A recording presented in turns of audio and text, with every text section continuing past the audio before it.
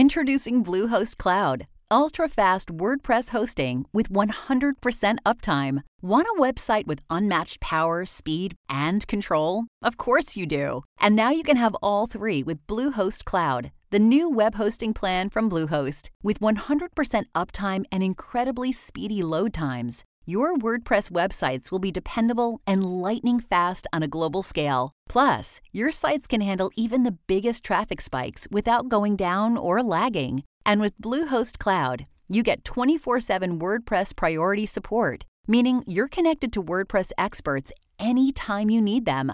Not to mention, you automatically get daily backups and world-class security. So, what are you waiting for? Get Bluehost Cloud today by visiting Bluehost.com. That's Bluehost.com.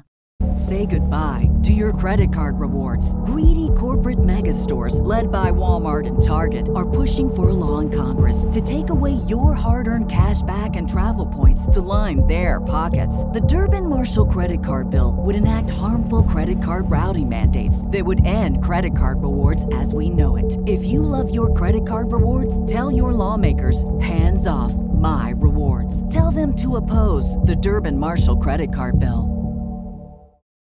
Many people know the influence the Mafia, La Cosa Nostra, held over the U.S. for decades.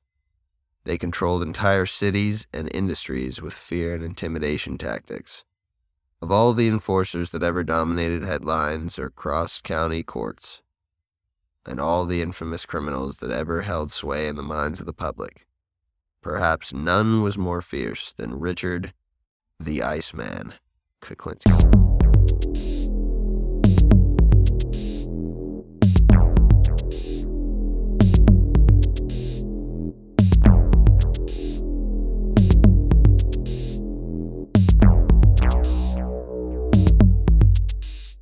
Good evening, ladies and gentlemen, and anything and anyone in between.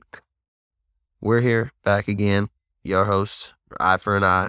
My name is Matt, if you're not familiar, and I'm here with my lovely co-hostesses. Ladies, tell them what's up. Hello, I'm Lisa, obviously. Lisa and Jules, the better half of the squad. Oh, hey, y'all. Thank you for that comment, Jules. I appreciate that. We're going to take that under advisement, and I'm going to try better. Today, we're going to talk about definitely one of the wildest, I like the word fierce, guys. I keep coming back to that. Just fearsome, fierce, just outright. Yeah, this guy. This guy was just, he just liked to kill people. You know, some of us like weed, some of us like traveling, some of us like dogs, some of us like food. Some of us just like a cold-blooded murder. Yeah, this dude was all about that, just murking people. Richard the Iceman Kuklinski is our subject today, if you're not familiar. For the majority of his adult life, Richard Kuklinski operated with impunity and committed literally hundreds of crimes. Everything from robbery to murder to arson to extortion. You name it, this guy probably had a hand in it. He ruled over an area, New Jersey and New York, and his reign of terror spanned almost 50 years. This guy was out running shit.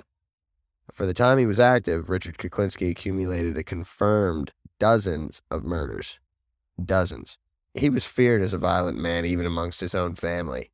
Those who knew him best said he was always just one moment away from snapping into a murderous rage. It's pretty frightening. There are a lot of these killers we read about, we hear about, it's told secondhand. We know so much about Richard Kuklinski because of his candor and openness in interviews after he was arrested, guys, which we're going to play some clips today, which I think are very interesting. He gave full testimonials of the murders he committed.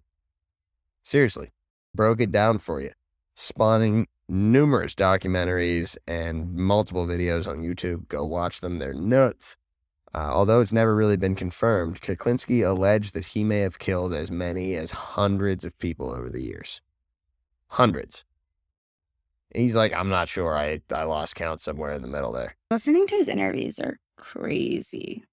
Out of left field, some of the stuff he says. He makes it seem like, yeah, I killed him and then moved on, had a sandwich. Very matter of fact.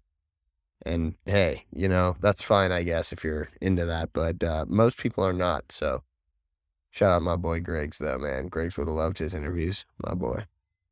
I hope he listens to our podcast and realizes how much he gets shouted out. I really do. For Griggs, I want him to know we love him, and we're here for him if he needs to talk to somebody. My boy. Kuklinski alleged he may have killed over hundreds of people over many years, and his murders and confession tapes have become the stuff of legend. He's actually now considered one of the most infamous serial killers in U.S. history, guys. So we're going to tell a little bit about his story today with the Iceman. The Iceman has cometh. The Iceman, Richard L. Kuklinski, was born April 3rd, 1935 in Jersey City, New Jersey. His family was poor, and he had to struggle from a young age in just about every aspect of his personal and social life. He was the second of 4 children of Irish and Polish immigrants. His mother, Anna McNally, sorry, I couldn't help myself, was a devout Catholic. His father, Stanley Kuklinski, was a railroad worker and reportedly a very hard man. Stanley was a violent alcoholic who beat his children regularly. In fact, Richard's brother actually reportedly died from a brutal beating where he was allegedly thrown down the stairs. Yeah. So, my parents were strict. Never was I thrown down any fucking stairs, though. Yeah, I mean, I feel like I have different opinions on spanking and stuff. I guess that goes along with it. I don't think you should ever put your hands on your kid. I don't think that teaches them anything other than fear, and I don't think fear is a good way to get a point across. I think fear might have been what they were going for here, though. Well, that's what everyone's going for when it's control and fear when you give your kids spankings, right? You want them to be afraid of doing the action because they don't want to get spanked. Right. Don't we talk about so often, though, with these cases, how these people who are the really violent, the truly deranged, really, I mean, honestly, driven to hurt people, those people were so often abused. Mm-hmm. It's like a trigger. Yeah. Well, it's a legitimate trend. Bullies get bullied and then bully other people. It is. People who are sexually abused, unfortunately, grow up to be or statistically higher, more likely to commit crimes themselves. And I think it's one of the same things. His father's actions put into his brain that violence was okay, violence was the norm, and violence is how you get shit done. Yep.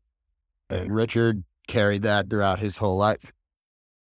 I love in the movie Head of State where Chris Rock is being interviewed and he's running for president. He says, he's talking about childhood and fear. Sorry to go off on a tangent.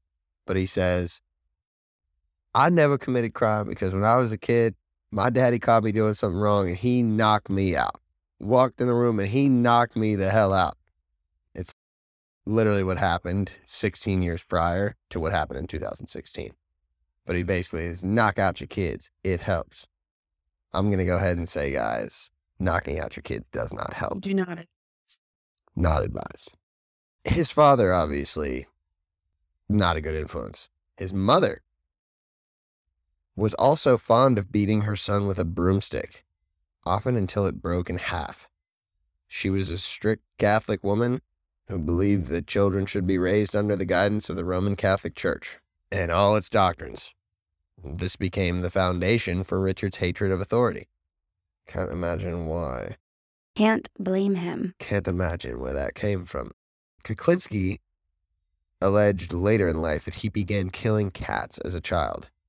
Now, we know this now is an early sign of psychopathic tendencies, of course, violence towards animals. Later in his life, it was concluded that Richard Kuklinski exhibited almost every core trait associated with psychopathy, which I believe is arson, violence towards animals, and bedwetting. Thank you, Lise. Roll down. Got him. From the research conducted, new insight was gained into both Richard Kuklinski and the extended use of the various psychopathy models after his interviews, because he talked a little bit about how he became and what he was, which I think is really interesting, actually. It was almost, when we talk about should we kill these people or should we keep them alive? This is an example that this dude obviously did a lot of terrible things, but interviewing him was enormously helpful in diagnosing some of these trends. A little bit about Kuklinski himself as a person. As an adult, this dude grew to be a towering 6'5", 300 pounds. It's a big dude. Big dude. Big dude. Not somebody you want to fuck with, you know? I'm not messing with him. I wouldn't mess with him with the 100-foot pole. No. So he's imposing, big, fearsome frame, and he's obviously looking at people, looking down on them. And it became pretty apparent to him that he was able to intimidate people sheerly because of his size and girth. I mean, when you learn that at a young age, it's inherent in you that, hey, I can kind of kick anyone's ass, so who am I to be afraid of? In pretty much any way imaginable, Richard Kuklinski's a scary dude, right? We don't need to say anything more than that. So let's get into a little bit about his criminal activity. His first reported crime, and this is again coming from him, was before he was a teenager. He worked as a screen projector in a local theater and was caught bootlegging tapes. My boy. Kind of impressive that he was that young thinking that way, to me, and also kind of terrifying. He had it in mind at a very young age. He was like, I'm going to commit crimes. Think about it. This dude could have been an all-pro linebacker, you know? Maybe he just wasn't good at throwing a football. To be a linebacker, he wouldn't have to be. Well, yeah. Well, I mean, football player. It seems like the bootlegging was more of like, well, I'm not trying to obviously condone his actions, but it was like a resourcefulness, you know? Like, it doesn't seem like he had a great upbringing. So maybe he's like trying to get, you know, movies for him and his friends and, you know, his siblings. Jules, that's a great point too, because all that we learn about this guy, and we'll talk about all his criminal activities, he was basically into whatever. If it's a crime, I'll do it. If it makes me money, sure. You got to whack somebody, no biggie. Right. Yeah, why not? I agree. It shows his resourcefulness, and I mean, he killed people a lot of different ways too. He talks a little bit about that. And obviously got away with it for a while. So yeah, it does kind of show that he really was, not only was he criminally inclined, shall we say, he was also pretty smart in that regard and was able to get away with a lot of it. But he graduated pretty quickly from bootlegging tapes to committing murder. He committed his first murder as a teenager.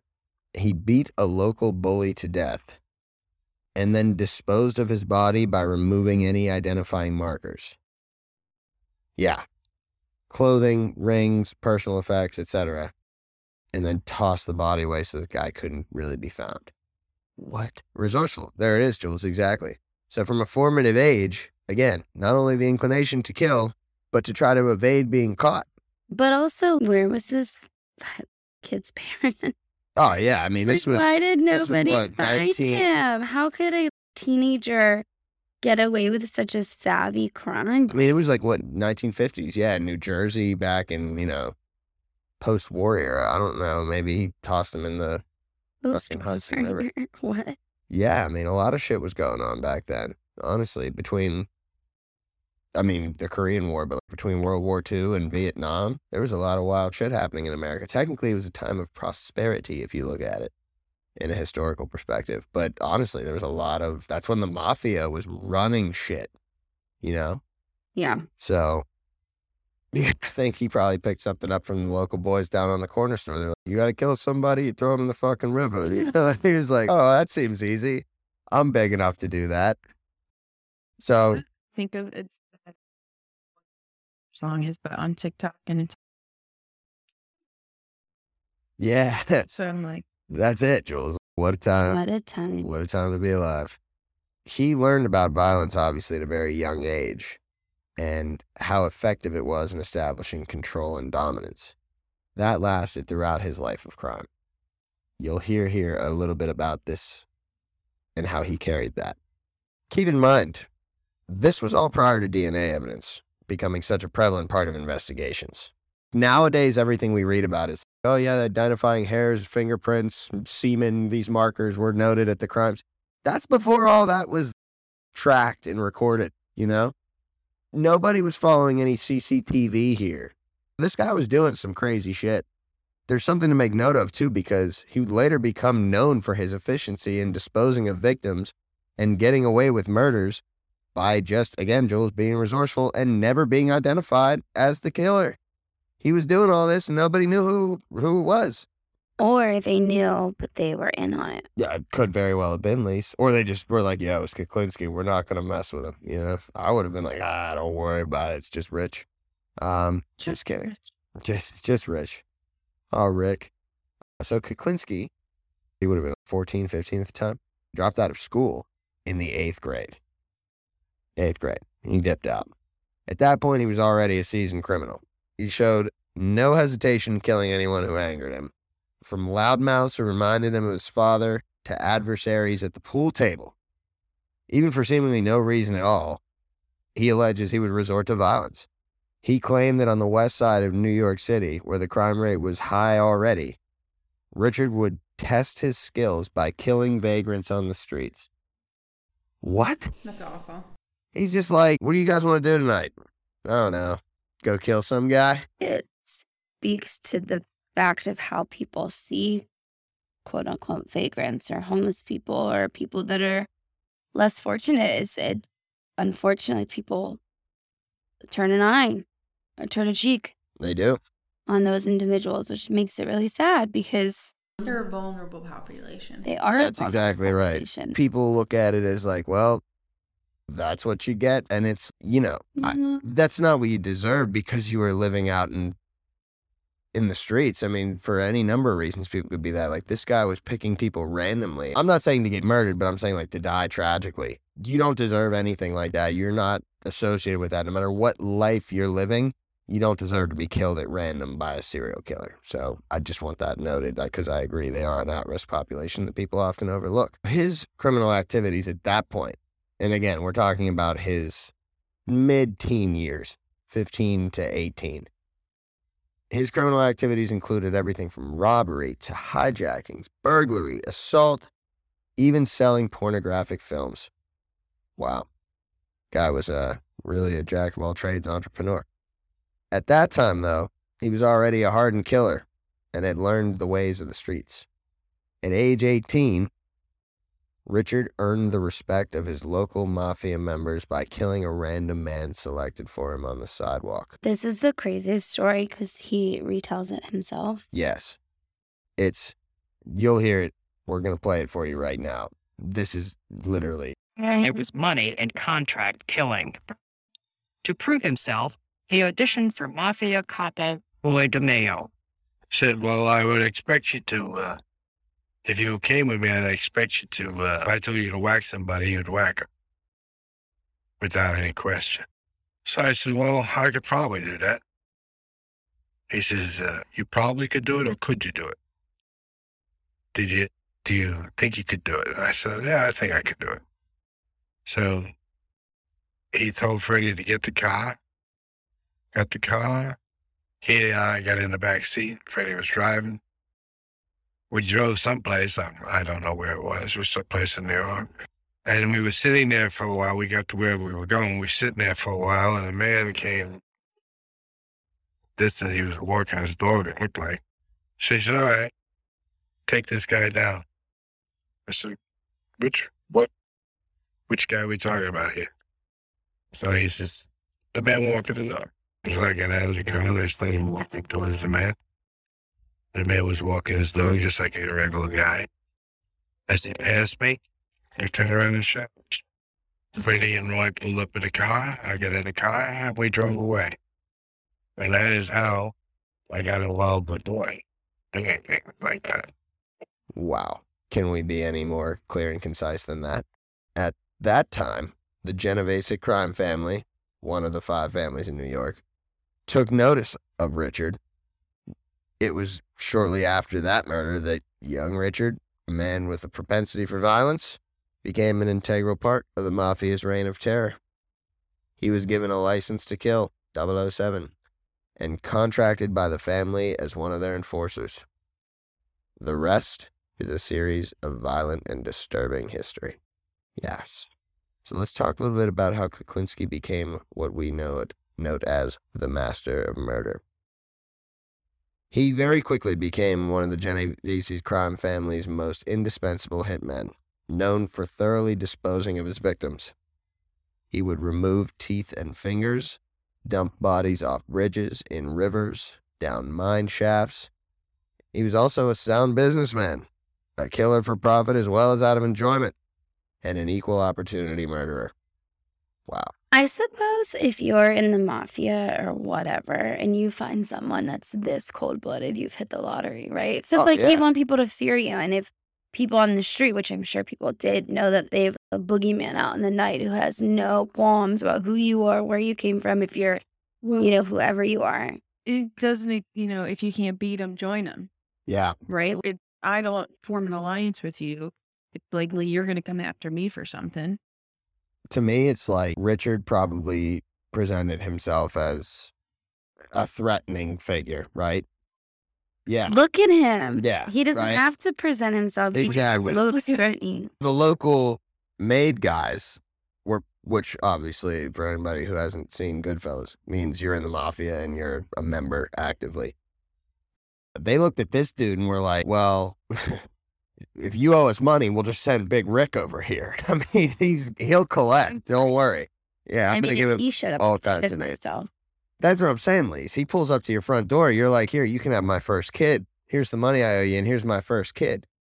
As we said, he was an equal opportunity murderer. He would take any job given to him. I say that because he also worked for Newark's DeCavalcante family and the Gambinos of New York City on reported occasions. So he was working for 3 different influential mafia families in Newark and New York. Just chilling. Just chilling. And the crazy thing, again, and when I say equal opportunity, I don't just mean he would kill for any reason. He would kill with anything, any utensil.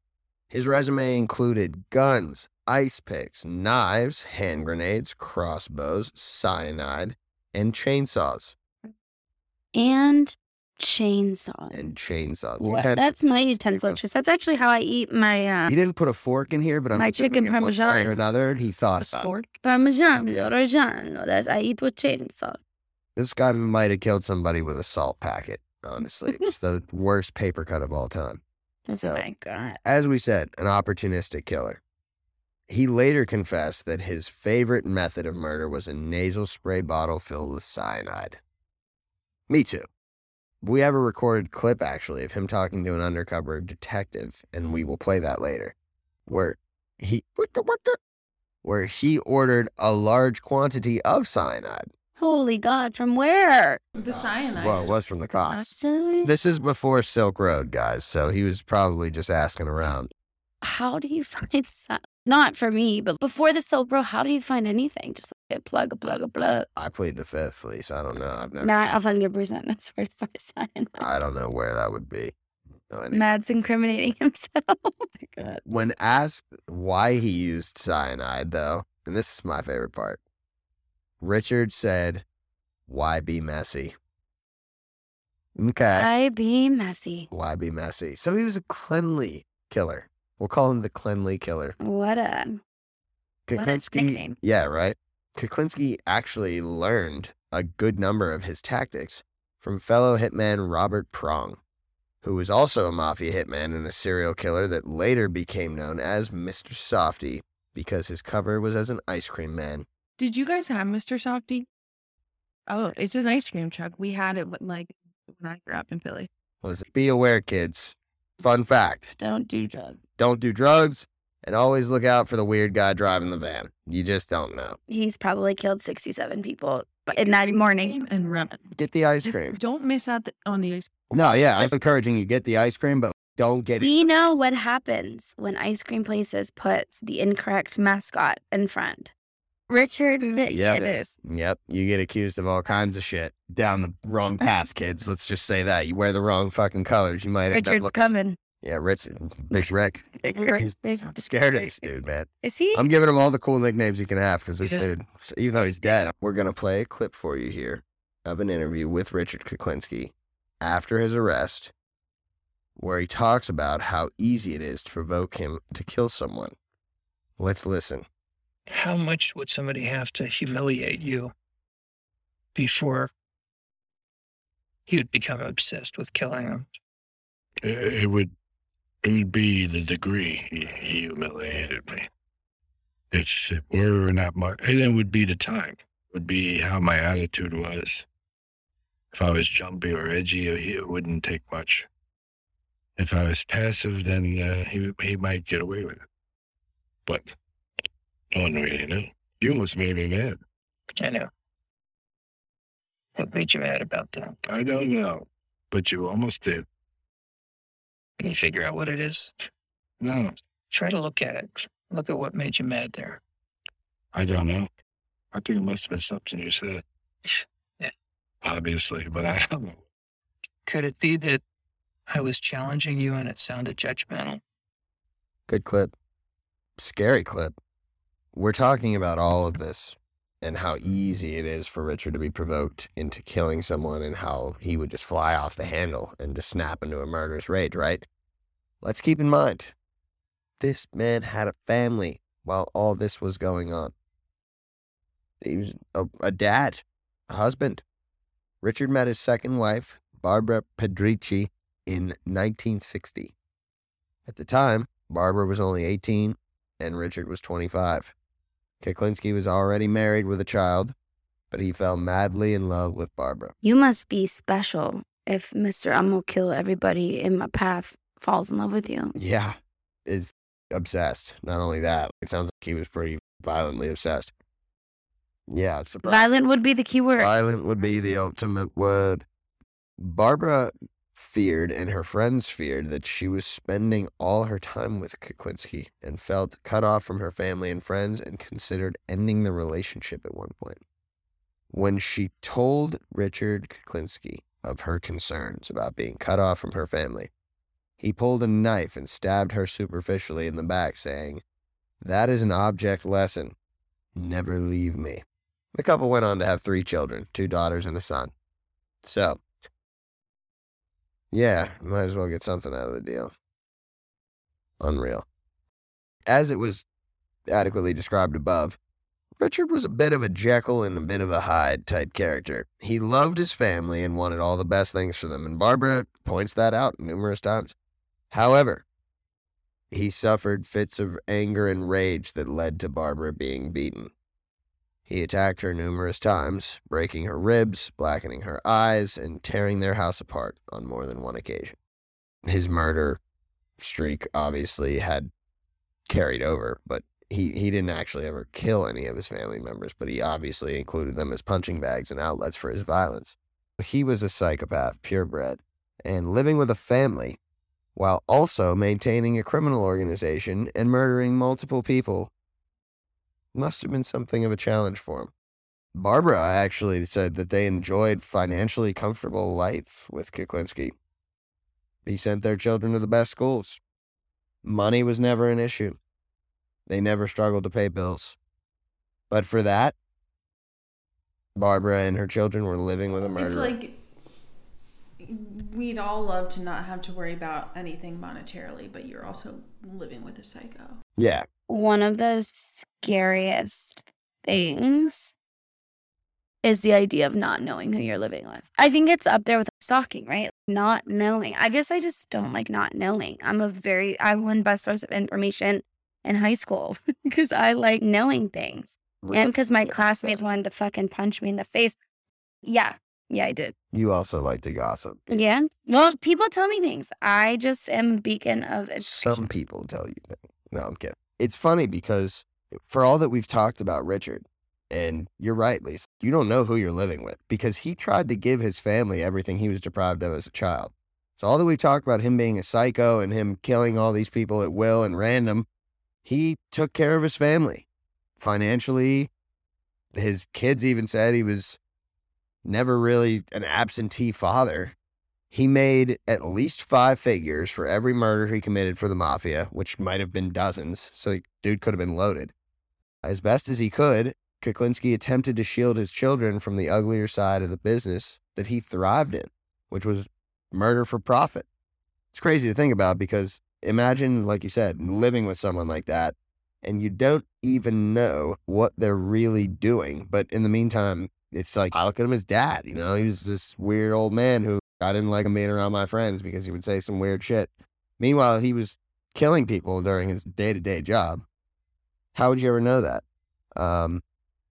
Well, how could you even fathom? How would you think that? Right, yeah, dad makes good money. I don't know what the hell he does. He runs a consulting business for all I know. My dad could be a fucking serial killer for all I know. He's just always doing something in business, and I never know what he's doing. You'd never think that about your parent. That's the thing. It's just one of those inherent, I trust my parents aren't fucking raging psychopaths.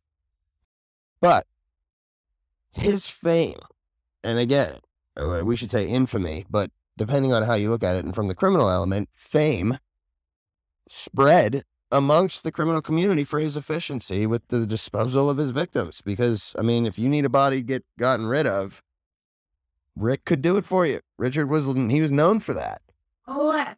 He earned the moniker, the Iceman, which we've alleged and called him a few times, for freezing many of his victims to obfuscate their time of death. That's insane to me. So it's like their bodies are frozen. You can't tell when they died. So you just freeze them, throw them in the river. Who knows when they died? Could have been for 6 months. I feel like that's very knowledgeable for the time. Yeah, right? I mean, you know what? Like, knowledge comes with experience is what I keep thinking, Jules. This motherfucker got used to, I'm not going to get caught for this. I'm going to do whatever I got to do, and I'm not going to get caught for this. I mean, he would avoid detection from the authorities innumerable ways. And he eventually confessed to some truly disgusting methods of getting rid of bodies, honestly.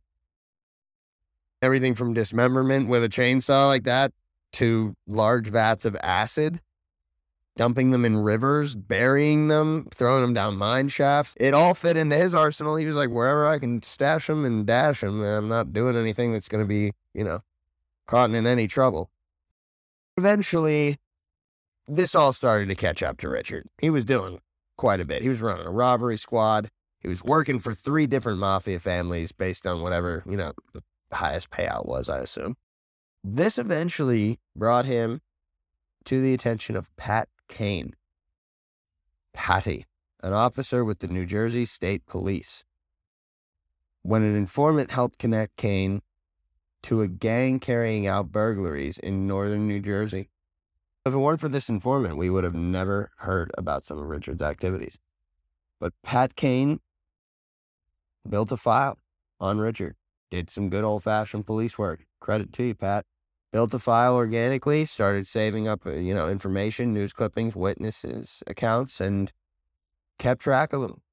Eventually, 5 unsolved homicides, 5 were linked to Kuklinski because he was the last person to see each of them alive. It would literally be like track down where their last whereabouts were. They went to see Richard, and they never came back. Wow. While this is going, and this is the 1980s by now, so we're in the mid-1980s, 1985 specifically, a joint task force of law enforcement officials titled Operation Iceman, Bring Down the Iceman, was created between the New Jersey Attorney General's Office and the Bureau of Alcohol, Tobacco, and Firearms. It was dedicated to one thing, arresting and convicting Richard Kuklinski. The ATF was involved due to Richard Kuklinski's firearm sales activities. This dude was doing everything, seriously. If it was a crime, he was into it. He was like, sell porn? Sure. Sell guns? Do that too. Whatever. Kill cats? Kill cats? What? Rob your house? He grew out of that, but Shoot your granny? Yeah, he started killing people.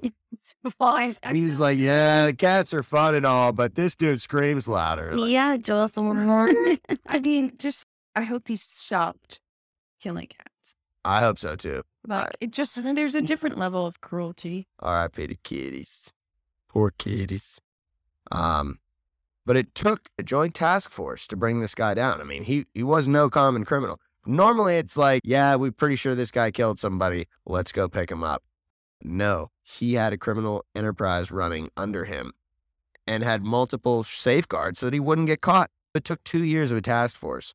Really, almost 2 years, really going in depth. And finally, the straw that broke the camel's back, a gentleman named Special Agent Dominic Polifrone went undercover for 18 months to apprehend Richard Kuklinski. You got to think, my man's putting himself on the line for this. You must have the biggest kahunas on the planet. Balls of steel. He Like- volunteered for it. I watched a documentary that said he was like, I wanted to take down the Iceman. Like, I'm I sure did. that would be a cool thing to say you did, but also you're committing suicide. When someone cuts your eyes out and blows your brain out the back of your skull, it's not that And cool. you know the Iceman would have made it painful had he. Oh, yeah, dude. Yeah, he was used to it at the time. Hey, it's Kaylee Cuoco for Priceline. Ready to go to your happy place for a happy price? Well, why didn't you say so? Just download the Priceline app right now and save up to 60% on hotels. So whether it's Cousin Kevin's Kazoo Concert in Kansas City, go Kevin, or Becky's Bachelorette Bash in Bermuda, you never have to miss a trip ever again. So download the Priceline app today. Your savings are waiting. Go to your happy place for a happy price. Go to your happy price, Priceline. 1985. Pat Kane and Dominic Polifrone worked with a gentleman named Phil Solomane, who's a close, longtime friend of Kuklinski. So I don't know if maybe he was the informant or if he was just a CI that they brought on after the fact to try and get Agent Polifrone close to Kuklinski. He posed as a drug dealer and mafia affiliate who dealt in weapons. So at the time, these guys were, if you know the guy, you trust the guy. I'm kind of curious though, because I feel like mafia members know that they weren't part of it. So wouldn't you think Richard would have been smart enough to cross-check it almost and be like, is this dude cool? Or did they have a fucking ring of people that they have? Not too confident. That, yes. Did you guys ever see the movie Donnie Brasco? I need to stop asking if you've seen these movies. No, because the answer is no, really no, and even Saying that way to like, what? That's a really good movie, honestly. Every single It's the time story of a dude. Matt, you could ask me about a movie I I have seen and I don't know what you're talking about. I know, I'm sorry. But for those of you who haven't seen Donnie Brasco, those of you who have, I fuck with y'all. For those of you who haven't, I still like it. It was the story of a man named Joe Pistone, who I think he was FBI agent, who went undercover with the Bonanno family. The Bonanno family. Yes, that's how it's said. Name?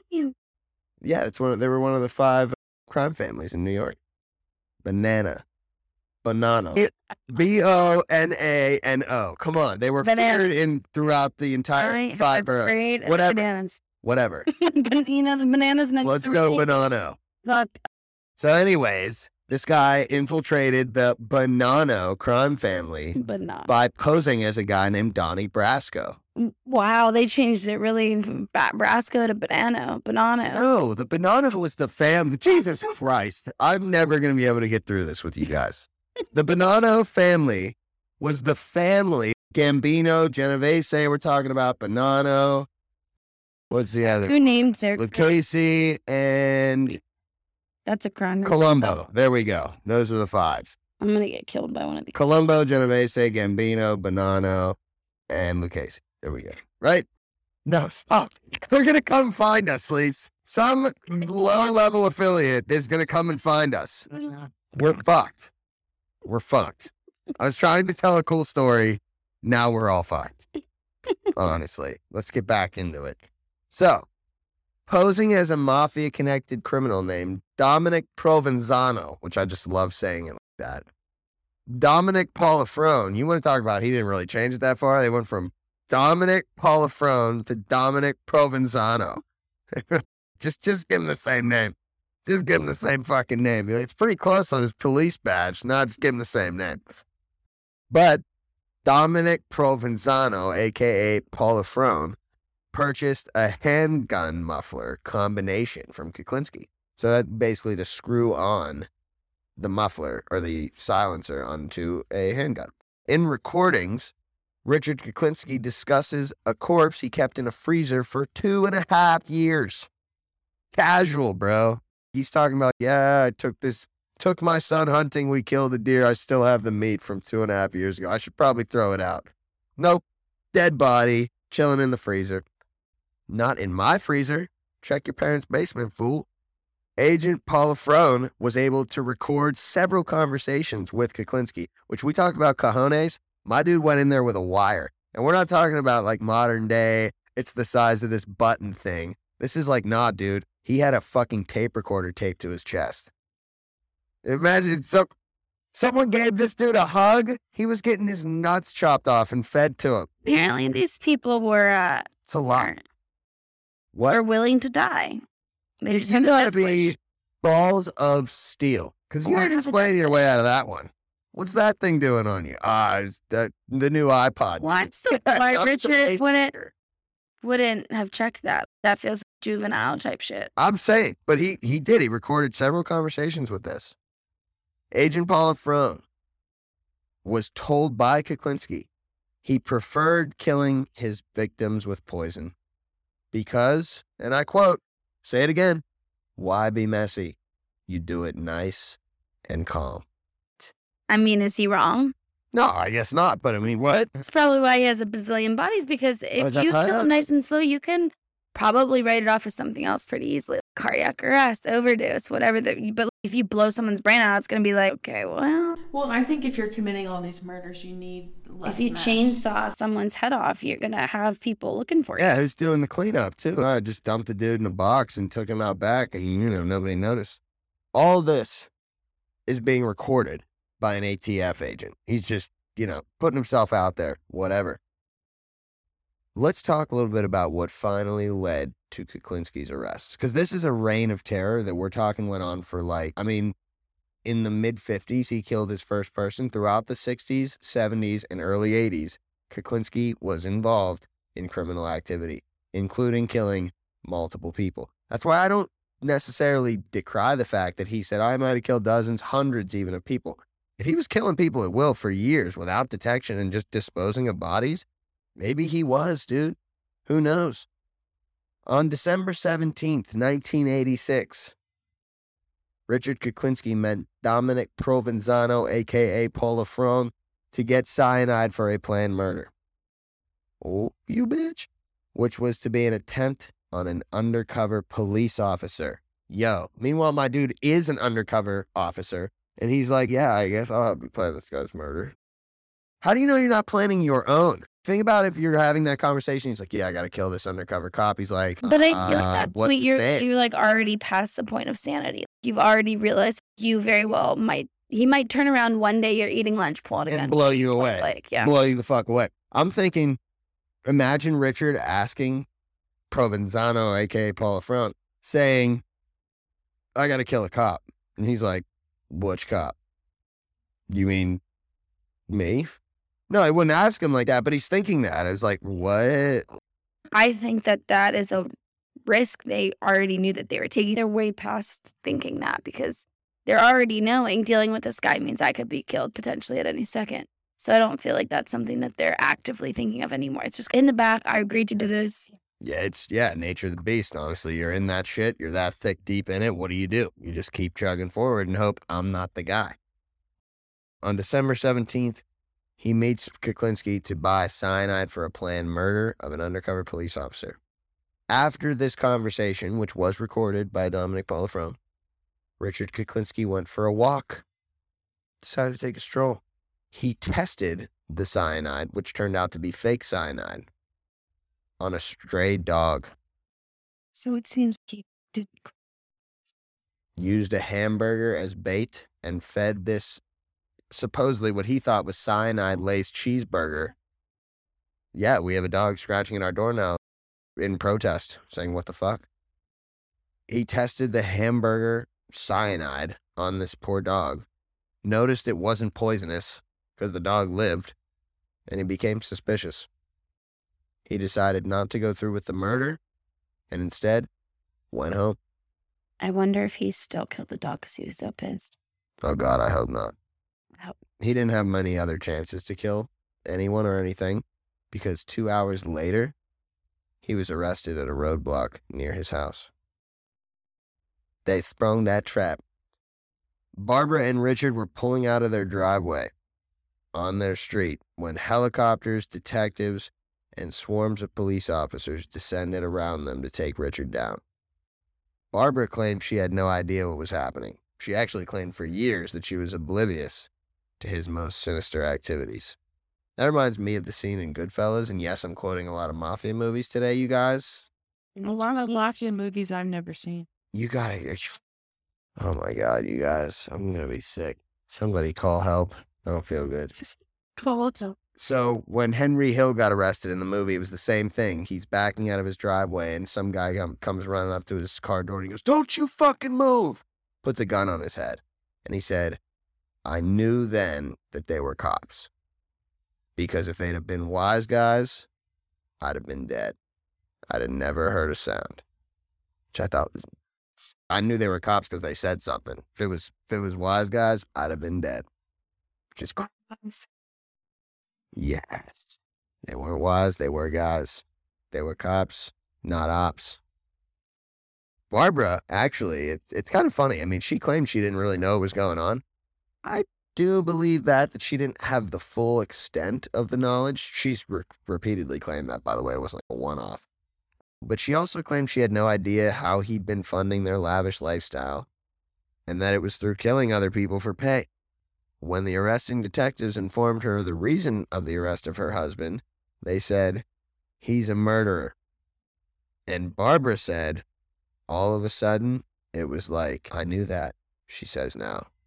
"I knew he was a murderer." That's what it took you to figure out? Prosecutors were able to charge Kuklinski with 5 murder counts and 6 weapons violations, as well as attempted robbery,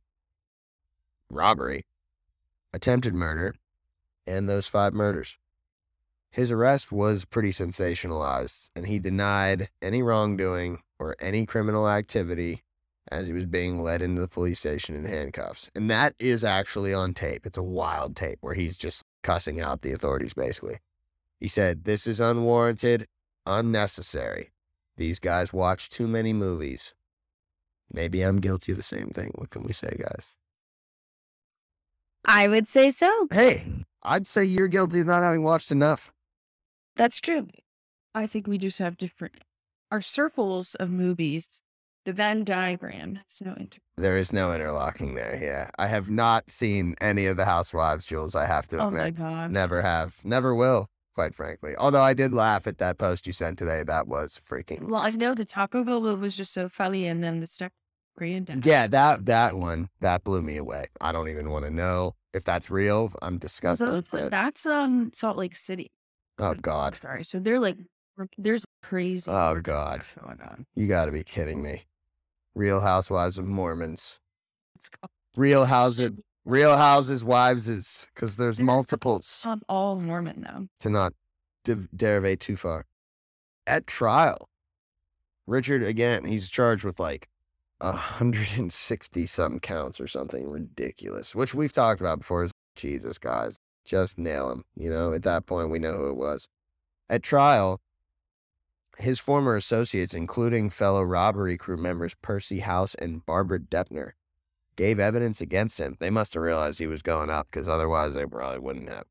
As did Special Agent Paula Frone. The case was prosecuted by Deputy Attorney General Robert Carroll, while Kuklinski was represented by a public defender. Kuklinski's lawyer argued that Kuklinski had no history of violence and only projected a, quote, tough image to his clients and anyone who knew him. Yeah, let's say so. He concluded that the reason for his aggressive dialogue with the undercover detective who arrested him was because that's just kind of who he was. You know, he just kind of gives off this tough image, and that's the guy. So I'm just going to say that sounds like bullshit.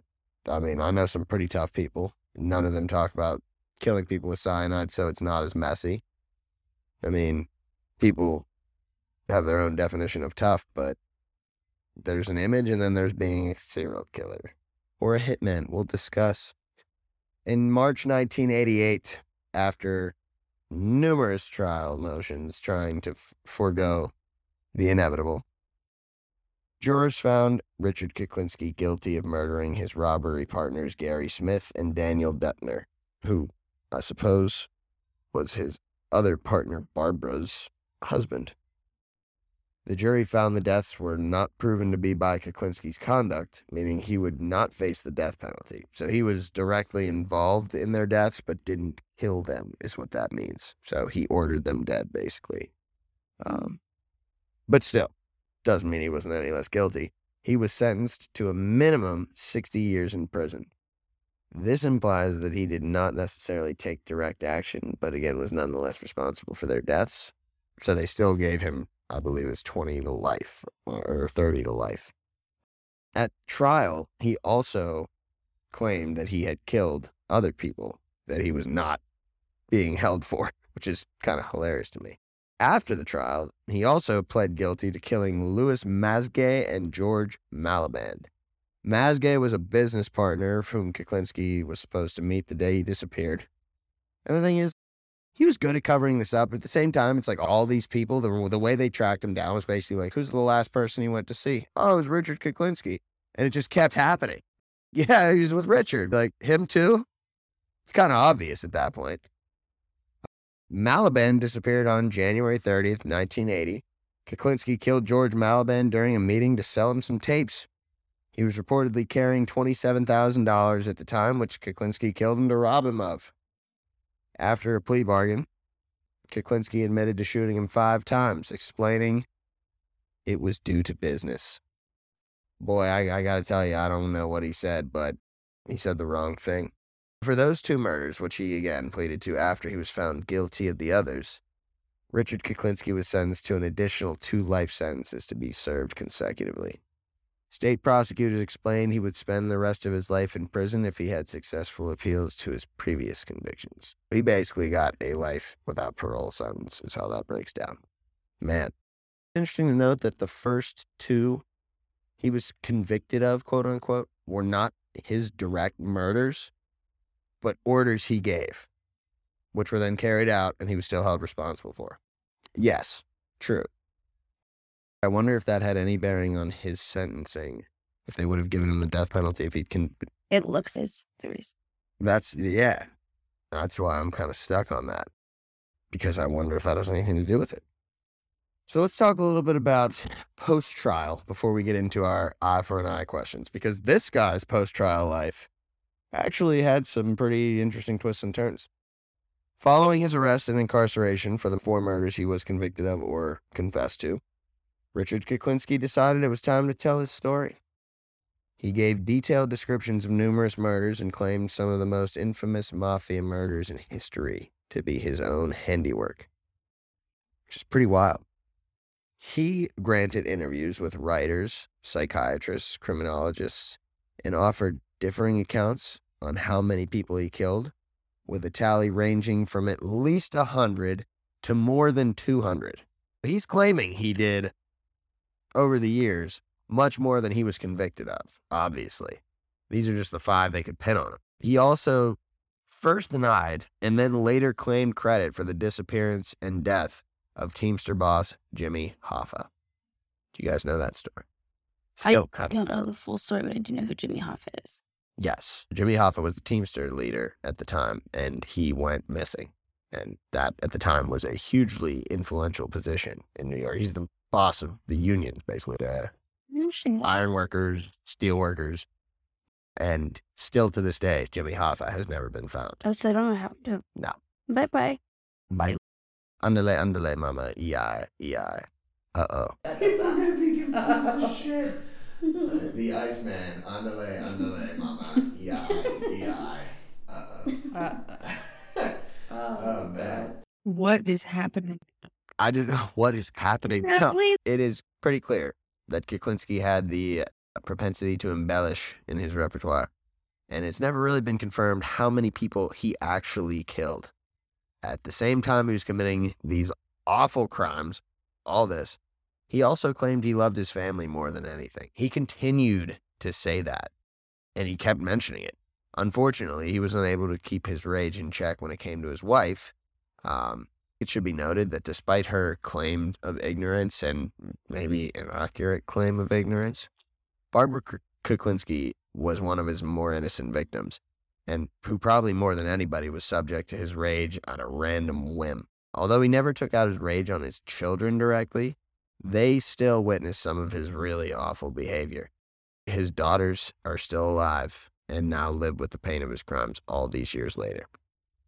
He had a lasting legacy well beyond just the people he killed. That's what I was going to say earlier, as you were talking about like how he did his best to shield his children from his monstrous behavior. Unfortunately, like, eventually that will, like, you can't, you know, like, Can't hide forever from bringing it back to the housewives. Like, when they do dumb shit and it's like, your kids are going to be able to watch you on television On TV. one day. Yeah. Yeah. Obviously, this is different, but like. Still, although it is in essentials, and yet you can go on YouTube and watch this dude explain how he murked dozens of people. Yeah. So maybe his daughters, although if I were one of his kids, I'd never want to hear about That's one of his daughters. No way.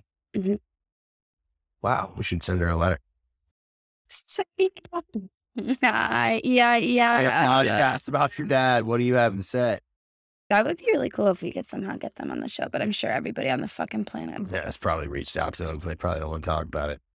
Lisa, you earlier asked the question, how did Richard Kuklinski die? As we said, the crimes he was convicted of did not encompass the death penalty statute. So, Richard Kuklinski died at St. Francis Hospital, Trenton, New Jersey, March 5th, 2006. He'd been suffering from a rare inflammation of the blood vessels, and he claimed to family members that he had been poisoned. Baby, I love your way every day.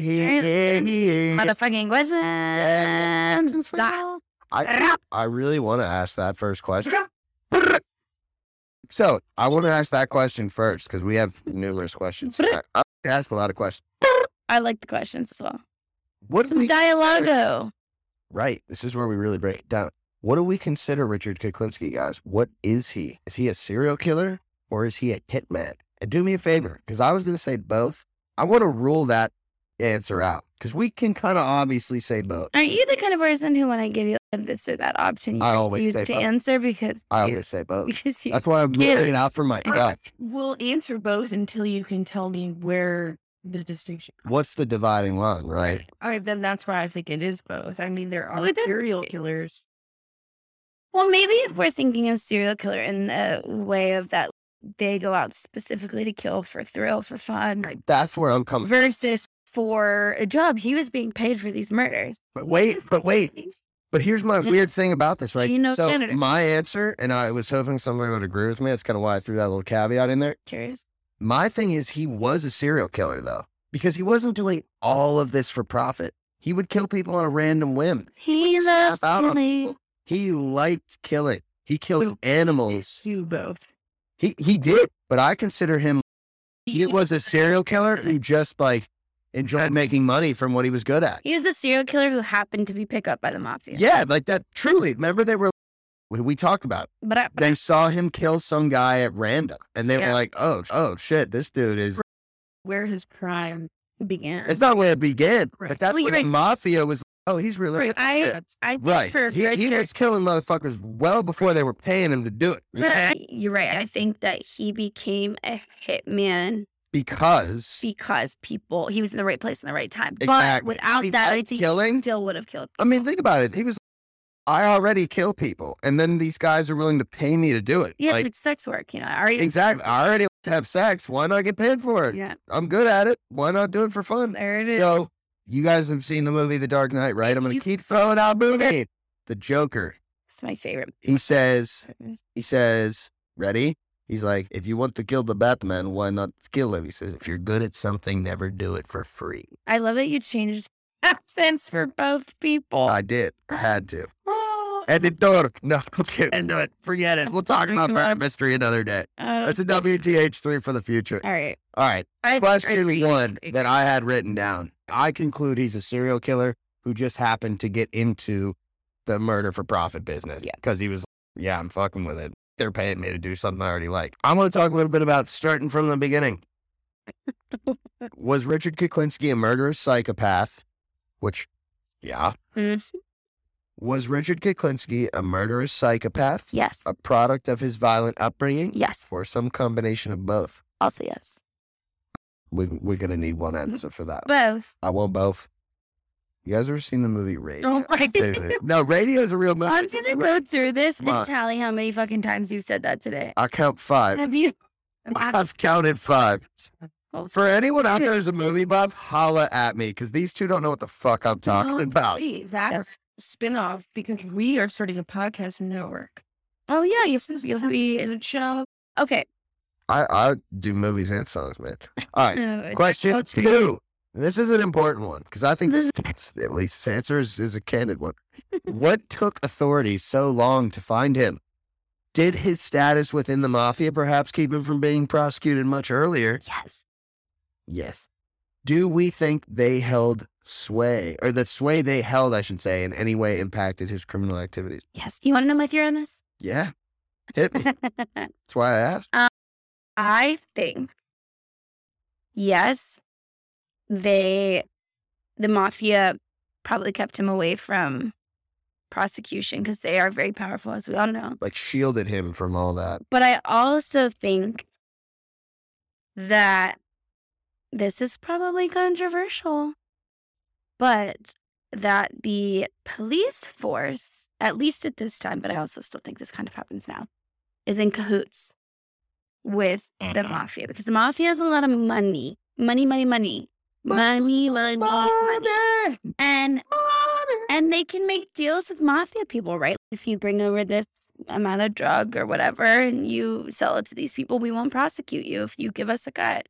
Or if you, because they're very influential. And especially with guys like this who will kill anyone. I mean, they had a hit on a cop, right? So I think maybe that's where things started to break down. Sure, there's probably some rogue cops that were like, I'm going to get this man if it's the last thing I do. Yeah. Some a la Zodiac killer type thing, like hunt him down, want to be the name associated with taking the Iceman down. Right. But I think it only really got serious when they got wind that he was trying to get a police officer. Well, they had a guy undercover with him before that. But at the same time, I think... Yeah, but he was undercover for a while. He didn't shit didn't hit the fan until he was like, I'm killing a cop. And they were like, well, like... But I truly believe that with cartels and mafias, I think... Well, the there's cartels in particular, like, government. you're referring specifically to Mexico and Colombia, where they've held the most sway. 1 billion% that's what goes on. And it happens definitely here. happened here, too, in these cases. And that's why I asked this question. So I what's your want that pointed out. I think I agree 100%. I don't necessarily know how far they went to shield him.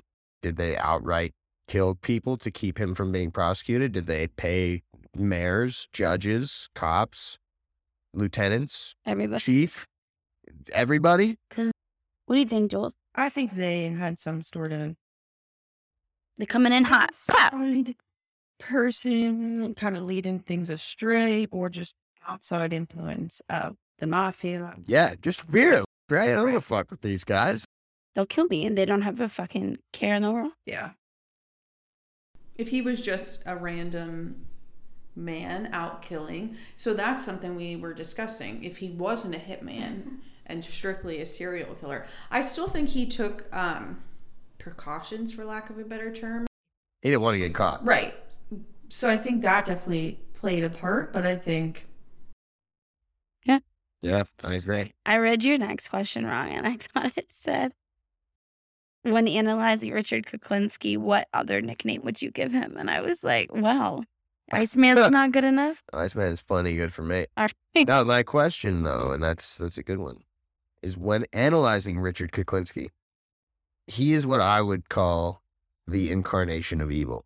Someone who just likes to kill for the hell of it and enjoys that element of it. Is there anything we can learn from him, though?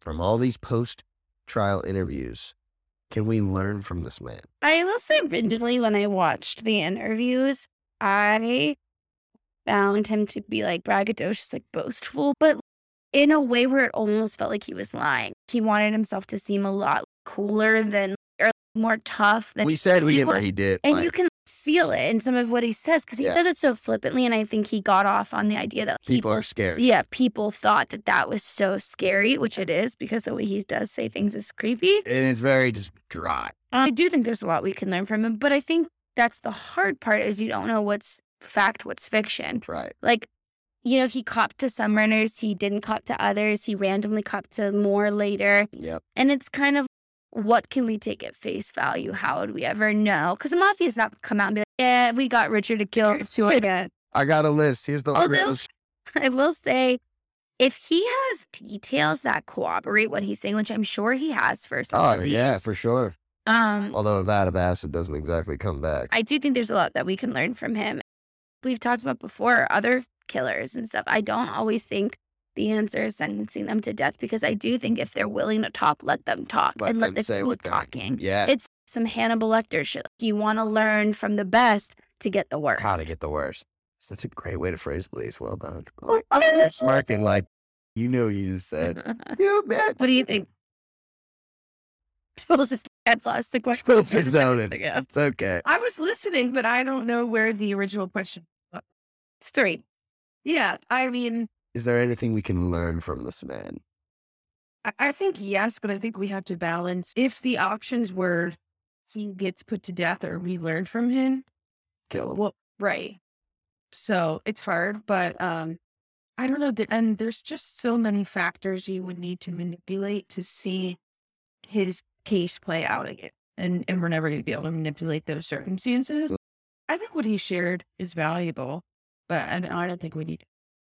I honestly think what I take from this, learn from him, is about how he became what he was. His upbringing and his exposure to violence at a young age. His tendencies towards killing animals.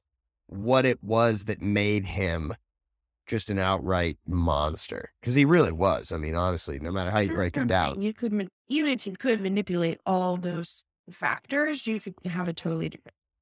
That's so true, Jules. There's a lot of people that go through that same shit. But as far as indicators go, to me, that's what I would think. That's the only thing we can learn from him. Because Lisa said, he might be sitting here telling us, yeah, I killed Jimmy Hoffa. I killed John F. Kennedy, too. Oh, and guess what? Yeah. There's no way that we'll know Right. if he's telling the truth. I want to know about, tell me about your father, Richard. Tell me about what made you what you are. Yeah. What would have been valuable, but totally instant from Richard about the mafia. Yes. I mean, then we would really go back to what we were talking about before. How do police and other authorities act on that information, or don't they because we're scared? Well, Sandy the Bull Ramona, he was the number one hitman for John Gotti right here in there for a while. He became state witness. It was put into the witness protection program. And they said that they learned so much from him about how the organization was run. Right. Because he was in a That would be more valuable. That is valuable. Yeah. Yes, Joe. I like that point. I hadn't even thought of that. But yeah, how do we talk about it? What integral part he played in the organization? And then he had his own criminal organization too, which is nuts to me. We talked a little bit. My next question is more about his actual arrest, how we got there. The undercover agents, ATF, New Jersey, New York police, set him up for a fall. But was it entrapment? Now, I want to read the definition of entrapment real quick to you guys, because that's something that I think makes a big difference, right? So the definition, hold on, wait a minute. Let me put something in it. Entrapment is the action of tricking someone into committing a crime in order to secure their prosecution. Police get accused of this a lot. Tell me, what do we think? No. No? What do you think? No, you don't think it was entrapment? No. Well, I think even if it was, why does that matter? I think, well, it's illegal. You can't entrap somebody. Like that's like feeling like drugs on you and yeah, arresting you. That's like basically you almost trick someone into committing a crime. Doing what they did. But I'll say no, because this dude probably would have bought cyanide from somebody at some point anyways. Wait, hold on a second. The reason I say no is because it's not but for the police being there. They didn't set up the crime. He was going to commit it regardless. I just think they happened to be undercover at the time that he was going to commit one of another million of his crimes. The only part I would assume that they played in the whole thing was playing up to it, so not making it obvious that they are cops, right? Then they probably tried to help in order to throw him off from thinking that they were something they did not. Because I'm sure he was like, you're acting fucking weird. I know you're... Other than that, no. For me personally, I'm curious what you guys think. I do not think it was entrapment because I think he was going to be doing the same shit. He was already doing the same shit. I think if the police had any involvement or the undercover agents had any involvement, it was more just going along with what was already in place. Right. In order to not blow their cover. Right. They weren't setting him up so that he was committing this crime because of them, I think he would have probably bought cyanide from somebody at some point in the near future. He was killing a lot of people at the time, so he probably... It seems he already had cyanide. He just needs to re-up his... Yeah, he was just, restashing. Subscribe and save money. Load up the choppers like... What do you think? 30%. I agree. I was trying to make sure I understood the differentiation, because it does seem that from what was heard, it doesn't seem they did anything to force him to do something he wasn't. Right. I would agree. Oh, man. All right. It's tough for me because I do see where that idea comes in. I do too. I don't necessarily think. But I think there's many stronger cases of entrapment that are not with Richard. Bosch, how many murders do we believe he actually committed? Does that 100 to 200 number make sense? Or do we believe he may have embellished because that's what he is? Does that count include direct murders that he committed or murders he... All encompassing. He was responsible for, because he was prosecuted for 2 that he quote unquote organized. Right. So we'll include those. How many do we think? I think the 100 to 200 sound, I mean, not that it sounds reasonable, but that's possible. See, I think it sounds... Too much? No, I think it sounds too little. To me, low ball. I think because I'm a sane human being who's never killed a single person, it feels like a lot, but I agree with both of you in a way in that, like I said, these type of cartel mafia, they have power that's unfathomable. Right. And I feel as a layman on the sideline here just chilling, it feels crazy to say that could be legit. But thinking about the power that these entities hold and the violence that they use to keep their power and establish that power, I think that between you two, either from 100 on, I think that makes sense. Now, I don't know if necessarily that means Richard by himself killed 100 people. If he had hits out on other people, if he assisted other people, I'm not sure about that. But I do think that number seems low. I'd be curious to know total. I would. I wish we could get a total. We never will, unfortunately. But, I mean, it just blows me away, man. Blows him away. Blows me away. Because this dude confessed to dozens of murders. Yeah. And, I mean, gave details. And that might not be all of them. So I do think it's lowball because honestly, I'm pretty sure at the time he wasn't keeping track. And he allegedly killed do you have a tally sheet of the murders that you've committed? No, I have it in my phone in a note. What do you mean? Like everything else. All right, let's get to the big underlying question, ladies. Eye for an eye. Was it met? He was sentenced to multiple life sentences, 60 years, and 2 life sentences. Was eye for an eye met? You're going to like my answer to this one, I think. Is it take the bullet out of his head and blow his brain out and then Nope, take it out? I want to hear your answer first, then I'm saying... Jules, you go first. Sorry, I'm just reading, so I'm clear on what exactly he was. 2 life sentences for the murders he confessed to. Which is 100 to 200. To run concurrently, Okay. yeah. Good luck. Yeah, couple hundred. So, I mean, if he recorded in 100 to 2 murders, he should have been put to death. I mean, can we at least force him to be fucking honest? Truth, baby. So, no, I don't think. I don't either. However, I mean, I would sentence him to death, but in the way that it actually functions, meaning you're going to be on death row for 30 years and then you'll maybe get killed, because I do think we could get some stuff out of him.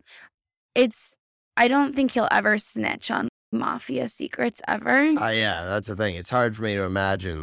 But I think even just the little things that he said about how he's killed people, where he killed people, how he killed random people walking down the street just because they said that person, I think that could give a healthy dose of insight to the police force and the task force that do try to break down, criminal masterminds and shit like that. So no, I don't think eye for an eye was meant, but I am happy that we were able to get information out of this man that's now, he was icy once, but now he's burning in the pits of hell. That's for sure. Hell yeah. What do you think, Matt? That's why I asked. So normally how I say this is take the piece of shit out back, put a bullet in his brain, dig the bullet out, clean it off, load it back in, use it on the next psycho. Yep. That seems a little too quick. If that wasn't so vulgar, I'd put it on a t-shirt. It's also pretty long. I don't think you get that to fit, but I'll get that trademarked if you do. Mm-mm.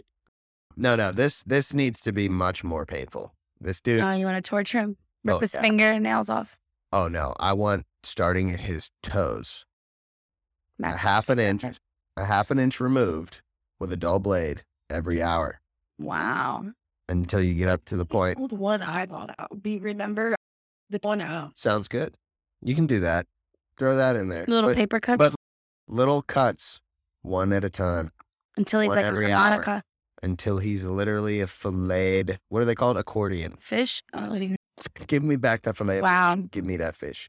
I want this dude to suffer. Wow. do I'm believe- actually kind of surprised. Really? Because I actually am not. I think this dude is despicable. I can't Yeah. believe that they were like, yeah, just put him in jail. There's all kinds of evidence that this guy killed multiple people, not just him testifying to it, I should say. There are multiple witnesses that said, yeah, he was one of the most feared hitmen for the longest time and ran shit for the longest time. How that can go off is like, yeah, just put him in jail. Crazy to me, yo. Crazy. I don't think he suffered nearly enough. He died of a quote unquote heart. What do they say? Inflamed blood vessels or something? Do you think he was poisoned? Could have been. Yeah. I mean, honestly, That wouldn't shock That me. would be like a nice little. That would be at least something. Yeah. But did he suffer much from that for a couple of days? Maybe. I want it drawn out and long and painful. Matt's got him locked in the basement. Actually, he's actually not dead. He's in my cellar. He's the ghost of the TV. Oh, Yeah, is he's big as fuck. That's What- right. He's what a big. guy. I just don't. I don't. I mean, again, I hate to be violent, and everybody knows here that I'm not like a psychopath. Oh no, he is. He really, really is. Sort of. But I'm disgusted by the fact that this guy lived. Well, guys, there you have it. That was a wonderful rendition of Eye for an Eye. Let us know what you guys think. Is this man a serial killer, a hit boy? What's it called? A hit man? Do you guys think he killed Bringing the hit boy. 100 people, less than, over than? What are the thoughts? What are the feelings? We want to hear them all. Please, if your ears are hearing this show, come on over to the good old podcast rating system and give us a good old 4 or 5 stars, whatever you feel we deserve. Even if it's a 1, it hurts our feelings a little bit, but we'll take it in stride because a rate is a rate. Check out our merch. We got a lot of cool stuff. Make sure by the time this airs, the Great Potato Debate would be long gone, but we can always Oh do it no, again. it's gonna be well underway. I feel like this is gonna go on for eternity. I feel like it's gonna go on for centuries. You think it's I going think to go on till April? we're gonna continue to get submissions into eternity. See you guys in eternity. But thank you all seriously for checking us out. If you're new here, we love you. We love you. Love you. And we are very appreciative you hung out with us tonight or today or whatever the Grab a time room, of day grab it is. your friends, grab yourself. We don't give a shit. We Yeah. love you. Problem. That's also a movie. It's also. This doesn't come out till June, so I hope everyone's having a good summer. Oh, I hope I'm not wearing a shirt when I'm listening to this. It's cold as fuck right now. Jules will be married. God, I'll be sick. I will not be. So Yeah, at Matt's least ready. I will not be. We'll be Jules alone. and Mrs. Kuklinski. And on that note, y'all, we love you. Have a wonderful rest of your night. Bye. Mrs. Quickland.